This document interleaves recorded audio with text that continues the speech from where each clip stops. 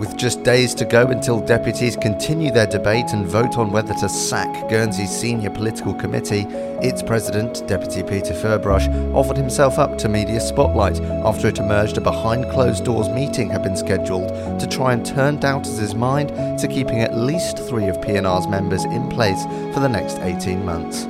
Deputies Mark Hellier and David Mahoney have already resigned from Policy and Resources, leaving empty seats at the top table and the chance for a refresh, whatever happens next week.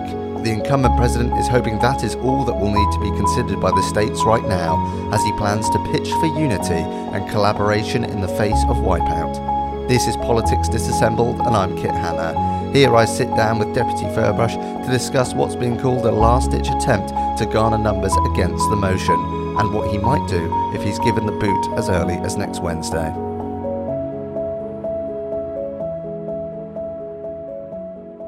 It was reported in the media this week that you'd sent a letter to all deputies asking them to attend a meeting on Monday morning to try and cut through some of the issues before the resumption of the motion of no confidence debate.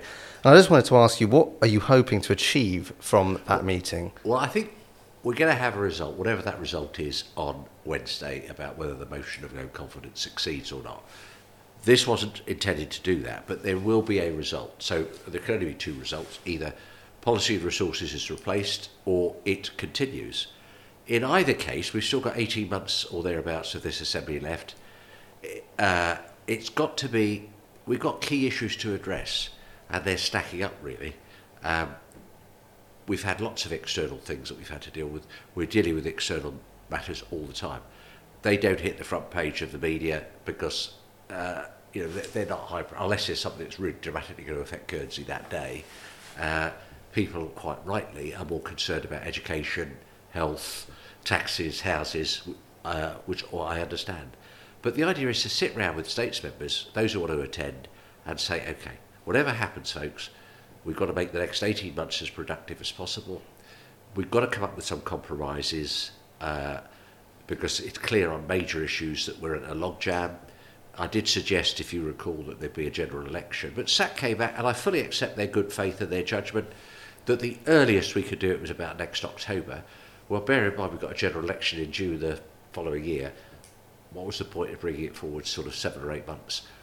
In my naivety, and I'm sure it's my naivety and not the fault of anybody else, I thought we could have had one in 2 or 3 months. I fully accept SACS did their homework and said that's not possible. So I'm not criticising them, it's just facing the reality of where we are. Okay, so that's off the table then, this idea of general election. It's from my viewpoint, because I honestly thought, well, 2 or 3 months' time, we clear the decks, we have a fresh assembly, there'll be some people go because they want to go, there'll some people go because they've not been re-elected, there'll be some fresh voices and talent in the states, and the states will have a clear view for the next 4.5 years or whatever it might be. Okay, perfect. We'll turn to a few of the things you said in a moment, but just keeping on the meeting scheduled for Monday, you've mentioned some certain things like confidential issues, which are obviously confidential, but we know, for example, there are constitutional problems right now with the UK in terms of how they are understanding the position of the bailiwick and how we operate, partly to do with ministerial churn and all these other things. Indeed. There's also Brexit, there's inflation linked to war, corporate tax changes coming in internationally, and of course environmental treaties which we are subscribed to, as well as all the domestic challenges you've mentioned. Now, of course, these will be quite clear to a lot of states members, as you said, because they have to grapple with these issues. So what are you planning to say with regards to that? Is it to focus their minds? No, it's going to say, look, let's forget our views on particular issues as individual members. When I say forget our views, I mean don't cast them asunder and start with a thing. Don't just collate with your friends, whichever group you're in, and I'm not saying necessarily our groups. Let's sit round, let's form little working groups, but quick, fleet of foot working groups on whether it's education or tax or housing, whatever it may be. Talk to each other over the next X number of months, but come back with some clear views that we can perhaps put staging posts in between now and the next election. So it's a plea for unity, effectively. It is, and it's a plea for, we've all got to compromise. Compromise means, as a lawyer over the years, I've had to do with lots of compromise. Compromise means nobody's happy, because those who've got to pay think they've got to pay too much, and those that receive think they haven't received enough. But compromise is saying, okay, I really think that would have been better, but I can live with this because at least it gets something done. And do you think that will be a realistic prospect, the result of the meeting? If you, as an old school teacher of mine said, if you don't try, you can't succeed. If you do try, you might succeed. So all I can say is that it's worth a try. Okay. And of course, on Wednesday, I assume we will resume that result, the vote. Yep. With still a few left to speak.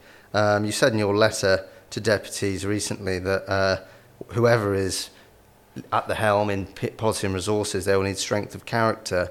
What do you fear if you and your remaining colleagues on the committee are indeed replaced? Well, I just think that, and I'm not casting aspersions on you in the media have heard names mentioned, just like me. I wish if I am deselected, if that's the right phrase, and somebody else is elected, I wish those people well, because they're going to have a difficult task over the next 18 months, as I've already indicated. Mm-hmm. They've just got to be strong. Yeah. Can you understand the calls for a refresh and reset, though? Given, I don't think it's and I'm not saying it because of vested interest, because I've got a vested interest. If I thought I wasn't the right person, I would have stepped aside 6 months, a year ago.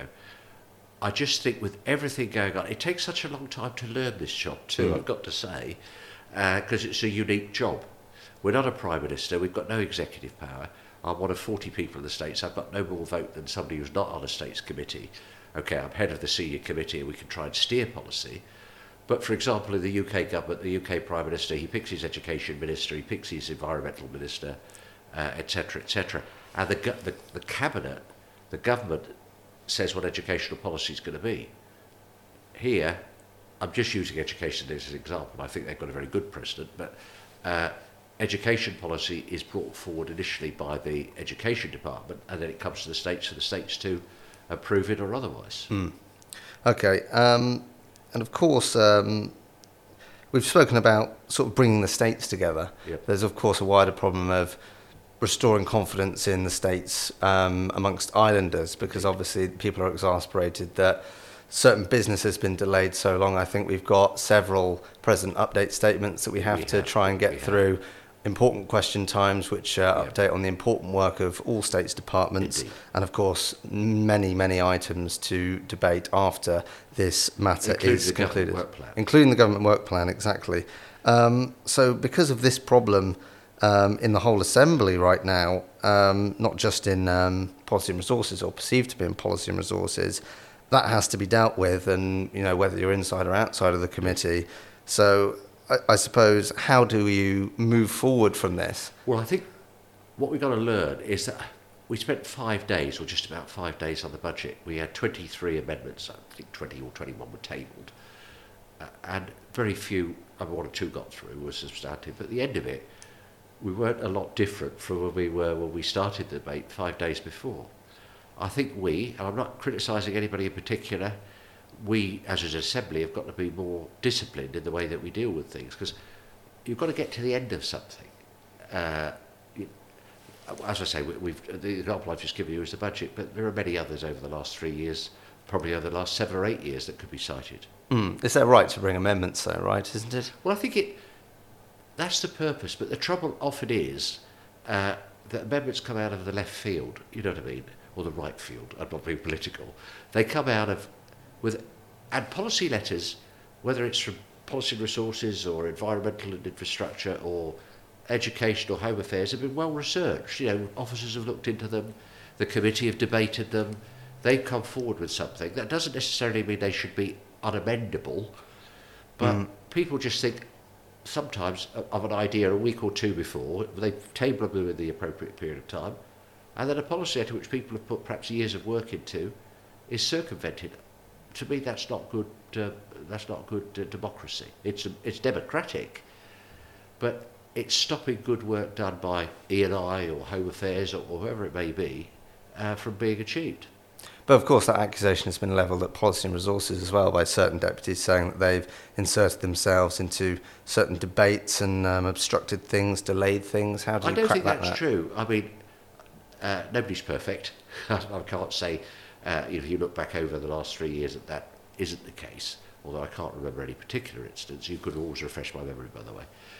But our job is to comment on policy letters. We get policy letters, that's a job of policy and resources to say, this is what they're putting forward, can we have a letter of comment, please? So our job is to do that, and we try and do it. Okay, and I suppose maybe one other thing is, perhaps not personally, but for those who are exasperated about this kind of prolonged process and the delay, are you sorry that things have ended up where they are now? Of course I am. I don't think it's any. I don't think this is doing Guernsey any good at all. With us kicking lumps out of each other, and I'm not intending any criticism of any group of people or individual. I just don't see how that's for the benefit of the island. I can tell you truthfully, and I don't speak in hyperbole or superlative adjectives, I've had more people since the motion of no confidence has been tabled that I don't know, whether it's a restaurant, supermarket or crossing the road, tap me on the shoulder and say, carry on, this is the right thing for you to do. People who don't necessarily agree with our GST stroke package, say, we don't favour that, but we still think you've tried. You've done something which others perhaps haven't done. You've had the courage to put your head above the parapet. Carry on. I've had that said by lots and lots and lots of people. And on that, assuming that the motion of no confidence fails, we still have a refresh of sorts. There's 2 resignations from Indeed. members of your committee. Am I right in thinking that those still stand and there Absolutely. will be... Both Deputy Hellier and Deputy Mahoney made it very clear indeed that whatever the result of the motion of no confidence, they will stand down on the 13th of December. Okay. They will stand down.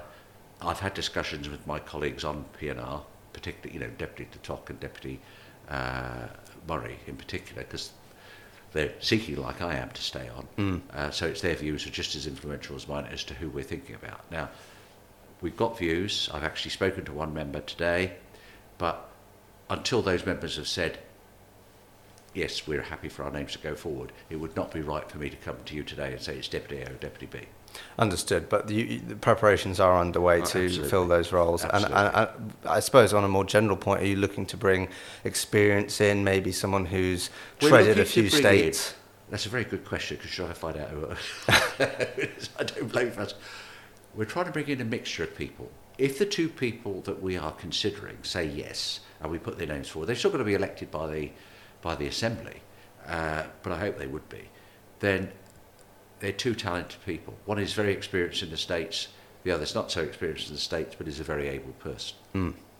And you would be confident to, as you say, it takes a long time to learn the job or a role on the top committee, you'd be happy for them to come in and hit the ground running and really march for the last 18 months that we have in this term with a lot of big issues still to resolve. Who knows what could happen internationally or in the market. That's the point again. There are international issues bubbling under the surface, and you mentioned earlier on, all of a sudden we're having to spend crucial time, officer time, politicians' time with the debate in the House of Commons, which is taking place this afternoon. We knew that issue was around. We've been dealing with it for a long time. It's taken up a lot of time already. But all of a sudden, we've got to devote resources to that, which means they can't be used somewhere else. And of course, if this debate goes on quite long, there's already, as we've discussed, the motion of no confidence debate. It's got to fit. We've had 26, 27 people speak already. It's got to finish on Wednesday. I mean, just simple. It will finish on Wednesday. So by Wednesday afternoon at the latest, there will be a decision in my view. But even after that, as we've spoken about the backlog of business, is there a concern that things are piling up and this is the final debate of the year? What we've got to look at is that see how much business we can get through, during this state's meeting, and we may be asking the bailiff and our colleagues in the states to have extra time in January so that by the end of January